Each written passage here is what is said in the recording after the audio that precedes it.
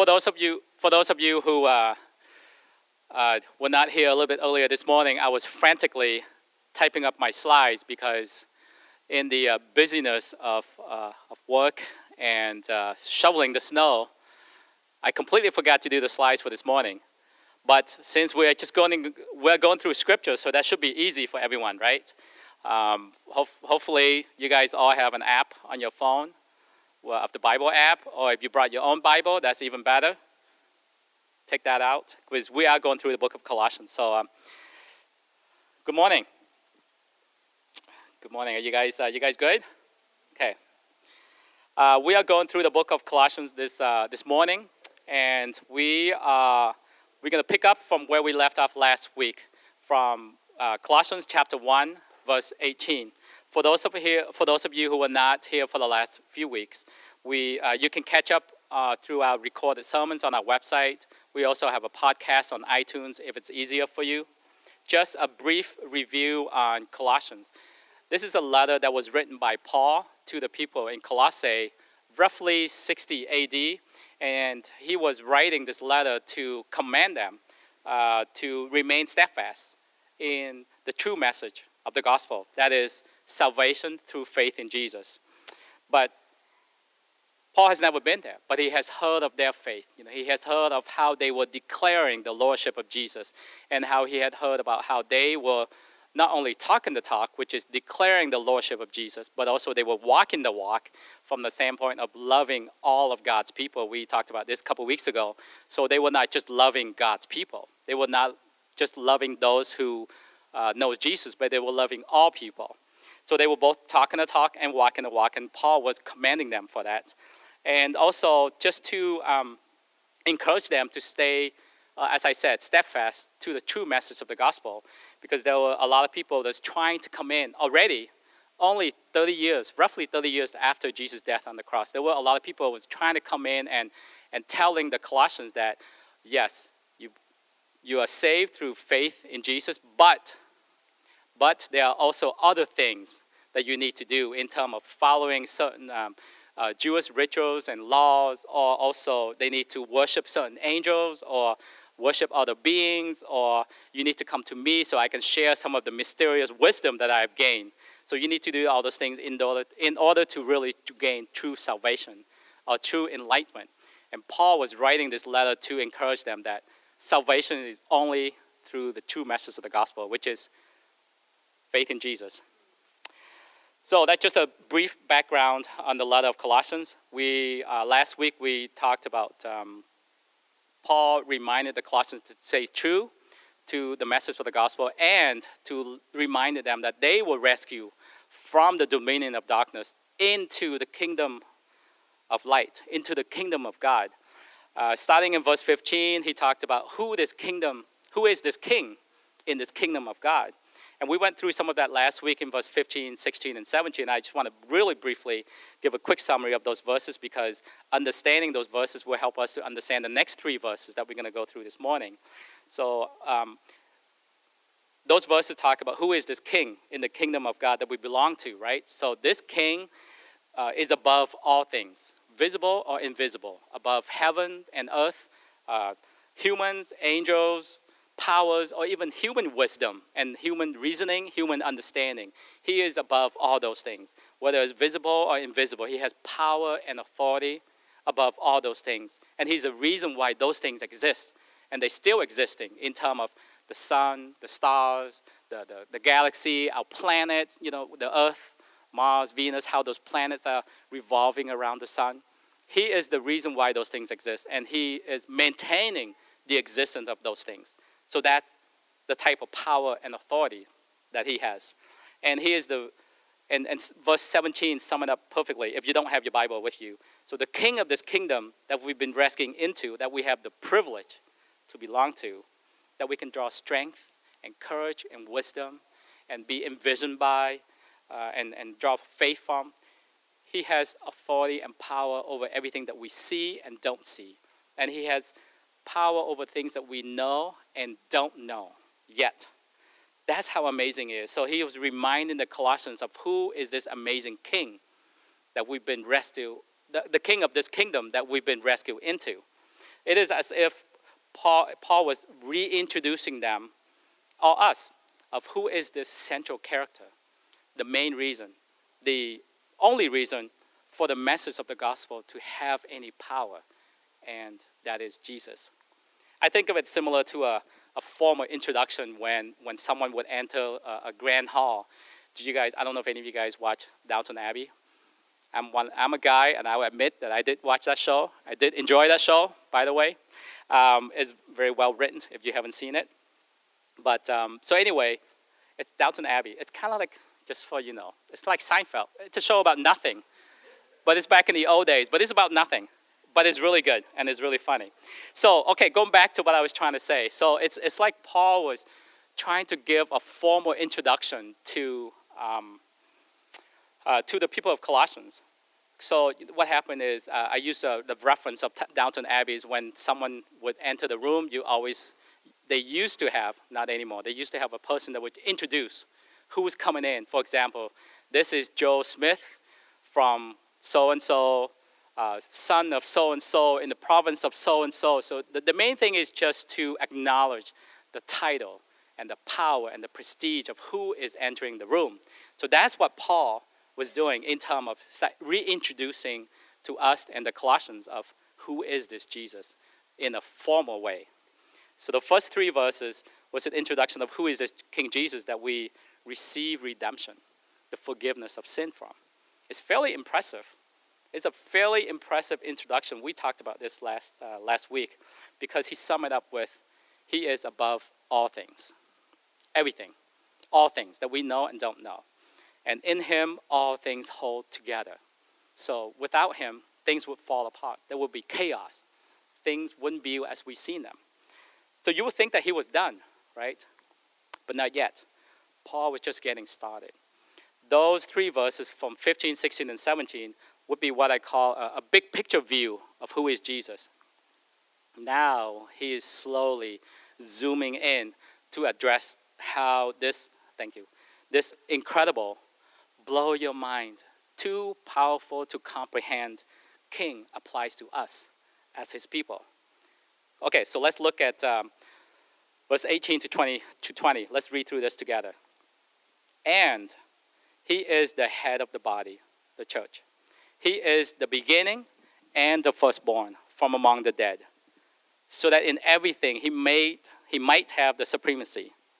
For God was pleased to have all his fullness dwell in him, and through him to reconcile to himself all things, whether things on earth or things in heaven, by making peace through his blood shed on the cross.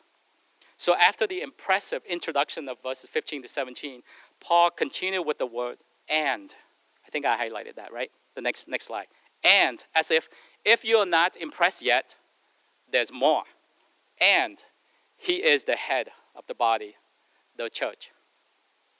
So Jesus is the head of the body, and the body is the church. We, as followers of Jesus, make up his body, right? I think this is foundational, but it's good to go through it again, because his body is the church.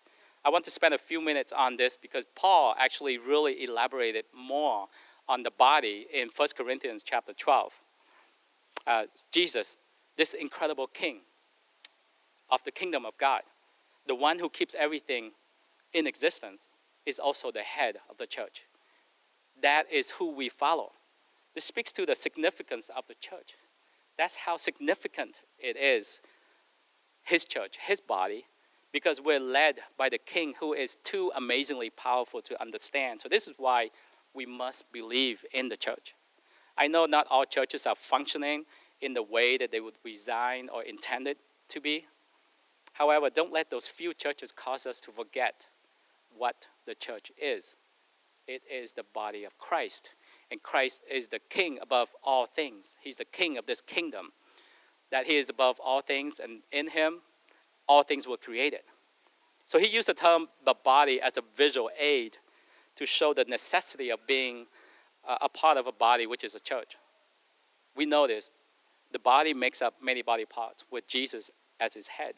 Through this visual description, it's critical for us to be a part of a body or a part of a local church, because Jesus, as the head, is the source of life. In the next verse, it said Jesus is the beginning, but in some translation it has Jesus is the source of life. And he is the source of life. That's where, if we are attached to the head, we're drawing wisdom. We're drawing knowledge, insight, provision, direction, strengthening, courage, faith. So we need to be a part of a body. So we can be attached to the head, right? And which is where we draw our strength from and draw life from. Drawing from the one who is before all things. We talked about how incredible Jesus is. So that's why Paul was zooming down and talking about how necessary for us to be a part of a body. So if I operate, an example is if I operate on my own, not being a part of a body, or a local church, I'm just a zombie body part, right? I know there are a lot of zombie shows and movies out there. I don't know what's the fascination with zombie, but as an arm detached from the body and his head does not do any good. Those body parts, not attached to the body, are just lifeless.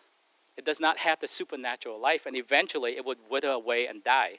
And as followers of Jesus, if we don't belong and commit to a local church, it could also give the wrong impression to others about the importance of being a part of a body or a member of a local church. It's difficult to point people to Jesus, to the head, if we are detached from the body, right? If we just an arm by itself, where are we going to point to? Or just a leg, where are we going to point to and where are we going to draw strength from?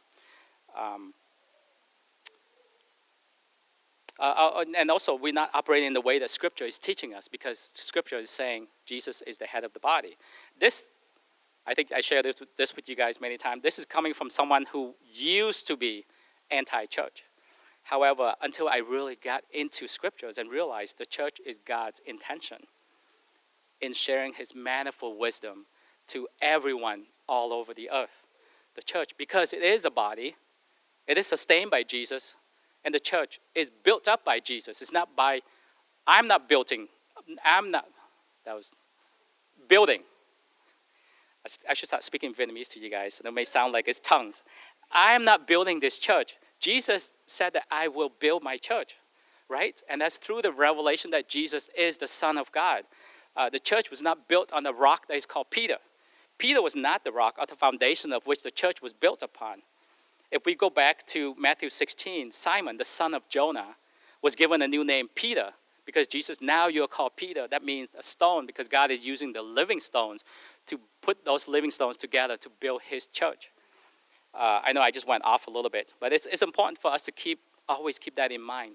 We need to be a part of a body of Christ. And Paul went on to say, he is the beginning and the firstborn from among the dead. Again, in some translation, it said he's the source of life and the firstborn of the dead. So he is the beginning, as in he is the beginning and the end. He is the Alpha and the Omega.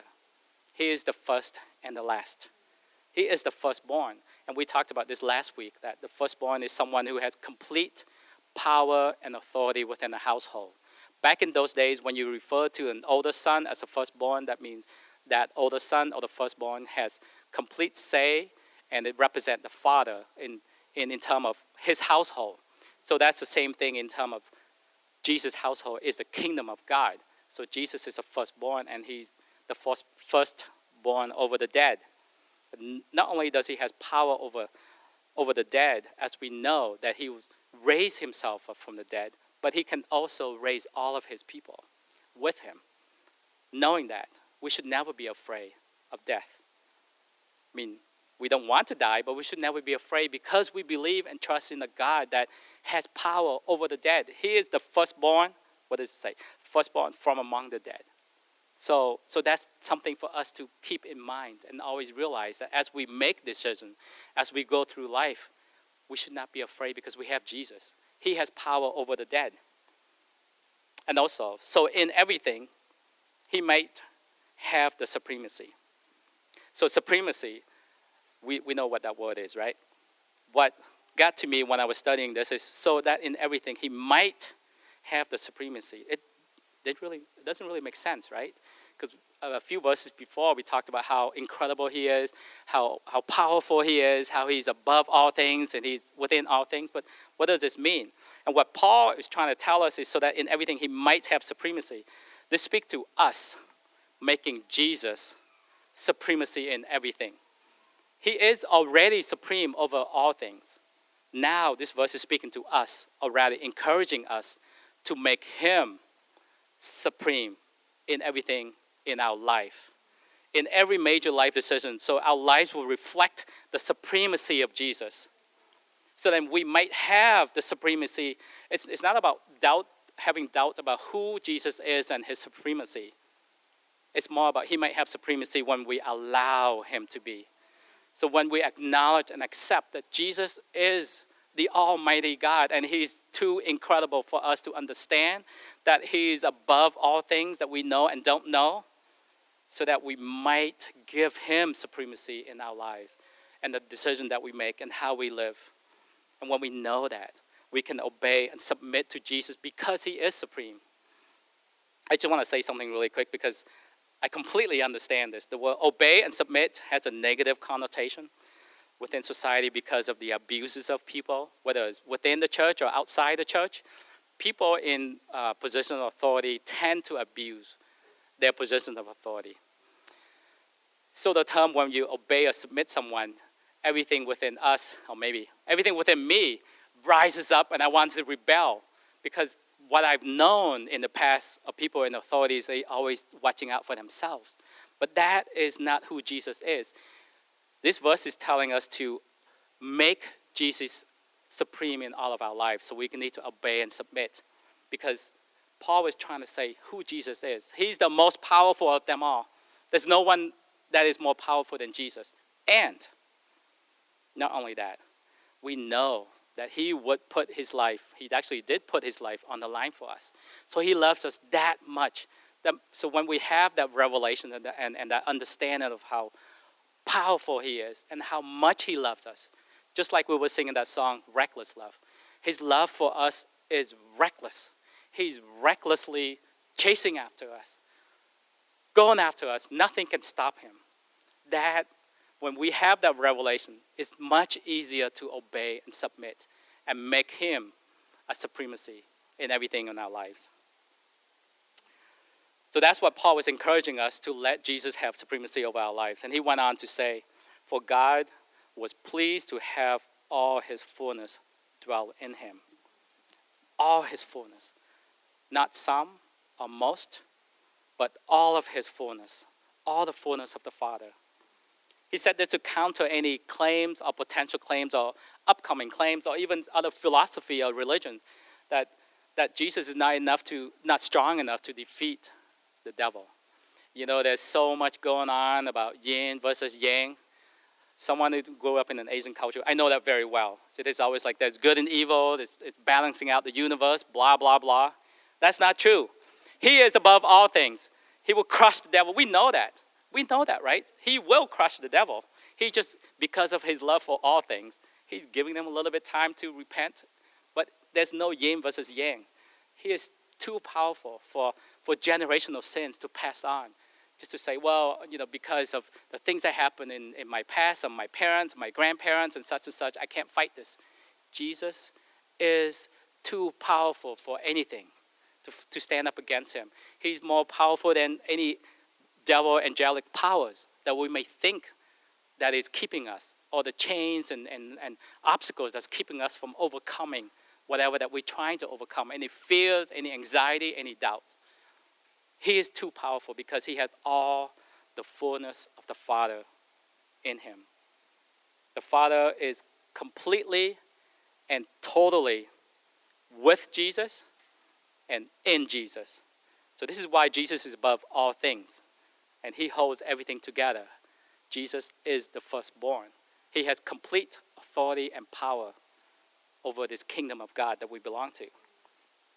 So this statement is saying that all of God's divinity was also in Jesus' human body. Jesus, when he was on earth, Jesus was fully man and fully God. We don't know how that happened.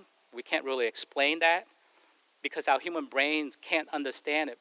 It's the same thing as in the beginning, God created the heavens and the earth. You can't explain that, right? So there are things that we can't explain. We just need to accept it. And the sooner we can accept certain things that we don't know and we're not able to understand and just accept this is how God does things, the better it will be for us Actually, it better be for those around us also. So this verse, for God was pleased to have all his fullness dwell in him, is preparing us, or more accurately, informing us of who Jesus is. He has all the fullness of the Father. If we don't already know, preparing us to lead up to the next verse, which is verse 20. It said, and through him to reconcile to himself all things, whether things on earth or things in heaven, by making peace through his blood shed on the cross. Making peace through his blood shed on the cross. So let's do a quick review of Jesus. Jesus, who is above all things. Jesus, who is in all things, who created all things. All things were created through him, in him, and by him. He holds everything together. Things remain in existence is because of him. And he has the fullness of God in him. So because of who he is, his death on the cross washed away all of our sins, big or small. And because of that, of who Jesus is, his death on the cross, his sacrifice, is sufficient. He did that in order to reconcile all people unto himself, to restore order back to how things were meant to be originally.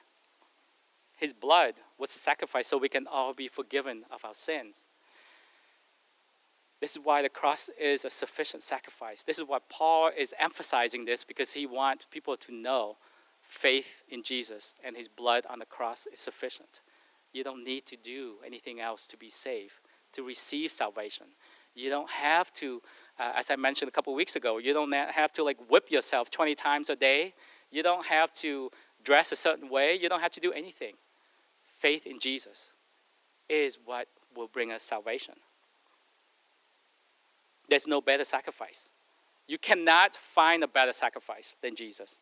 There's no more perfect sacrifice. His perfect sacrifice reconciled all people back to God. Another way to say this, to at least help me to understand this, is that his sacrifice made the way for us to be one with God. As Jesus is one with the Father and the Holy Spirit, we, as followers of Jesus, are now one with the Holy Trinity, the Father, the Son, and the Holy Spirit. The Holy Trinity was already perfect, right? It's a perfect unity. It doesn't need to include us into this perfect unity, perfect union. It does not need to include us. We don't deserve to be reconciled with God, to be part of this perfect union, but Jesus willingly went to die the most humiliating, most embarrassing, painful death, so we can be included in this most perfect union ever. That is why we are forever thankful and grateful for his amazing grace. He didn't need to do this, but he brought us into that perfect union. That's why we sing to him. That's why we worship him. That's why we come together. I don't want to sing to anybody. I say this a lot. On a Sunday morning, I would rather sleep in. But because we understand who he is and what he did, we come and we show our thankfulness and our gratefulness for his amazing grace. That's why we sing. That's why we worship. That's why we lift up the name of Jesus and that name alone. And what we are being now is we're now reconciled with God through the blood of Jesus. That is what Jesus prayed about in John 17, because we're now one. I have a verse from John 17, verse 21 here, that this is what Jesus was praying, that all of them may be one, Father. Just as you are in me and I am in you, may they also be in us, so that the world may believe that you have sent me. Did I get that right? I'm sorry, I was typing this about an hour ago. May they also be in us. May they also be in us. We're now one with the Father, the Son, and the Holy Spirit. We are united. We are part of that perfect unity. His death on the cross brought us into closeness with the Father, the Son, and the Holy Spirit. He died for us. The one who created all things, right? I know I've been saying this over and over again, but I hope it's not going to be too common for you guys. The one through whom all things were created. The one who is above all things, heaven and earth, visible and invisible. The one that holds all things together. The firstborn of all creation willingly went to the cross to die for us. That's what reckless love means. He didn't need anything. He didn't need any of us. He didn't need to bring us into this perfect union. It was already perfect. But because of his reckless love, he went. Anyway, so that's what it means, so that we can be reconciled, be united, be one with God. When we understand that, it's easy to obey and submit to him when we know that. That is why Jesus is to be exalted and to be glorified, to be honored and to be worshipped. That's why our vision is only to glorify Jesus everywhere. Is we want to make sure that Jesus is known, is lifted up, and is to be honored and glorified, because Jesus is the only one who can save. We can't save anybody. I'm pretty awesome, but I can't save anyone. I'm just kidding. None of us can save anybody. That's why we want to glorify him in everything that we do, wherever that we're at. Once we have that revelation of who Jesus is and what he did, we only want our lives to reflect the exalted status of Jesus. I want to end with a quote from Dr. Martin Luther King Jr. in honor of Black History Month. For those of you who may not know, this is Black History Month. And I want to pull a quote from his famous speech. I think we all know this speech. I have a dream.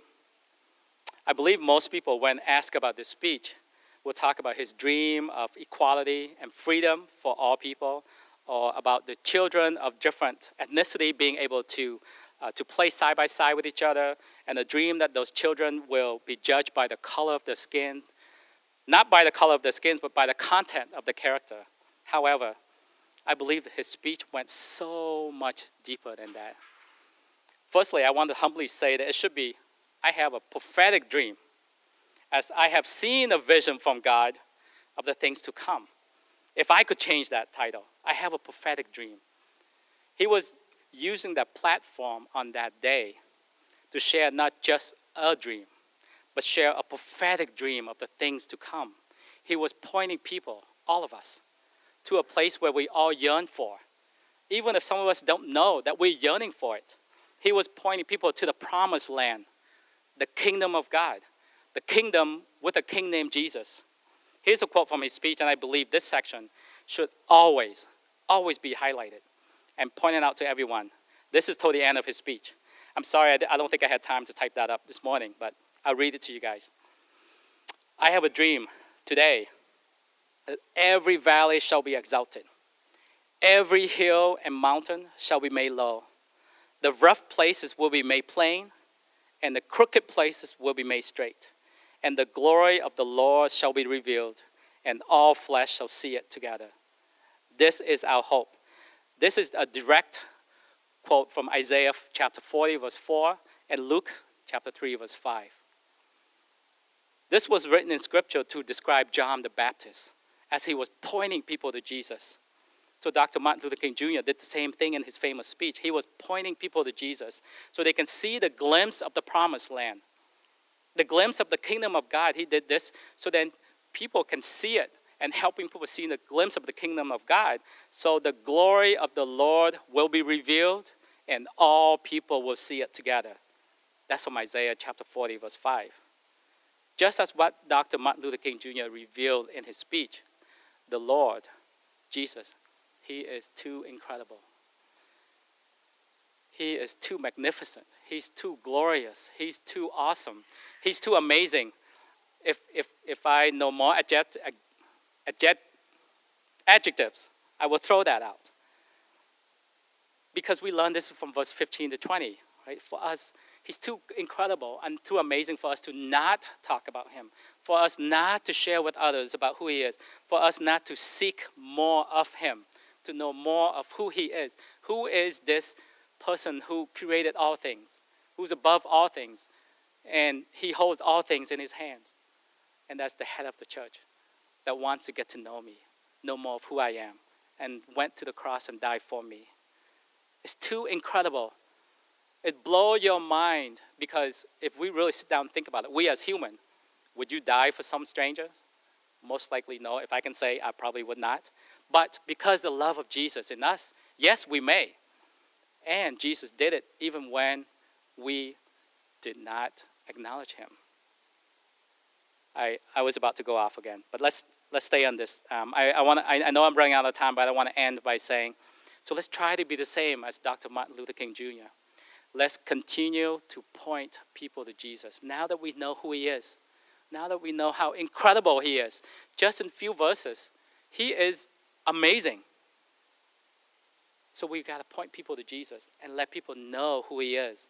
Let's make the rough places smooth for people to see Jesus. Let's make the crooked road straight for people to see Jesus.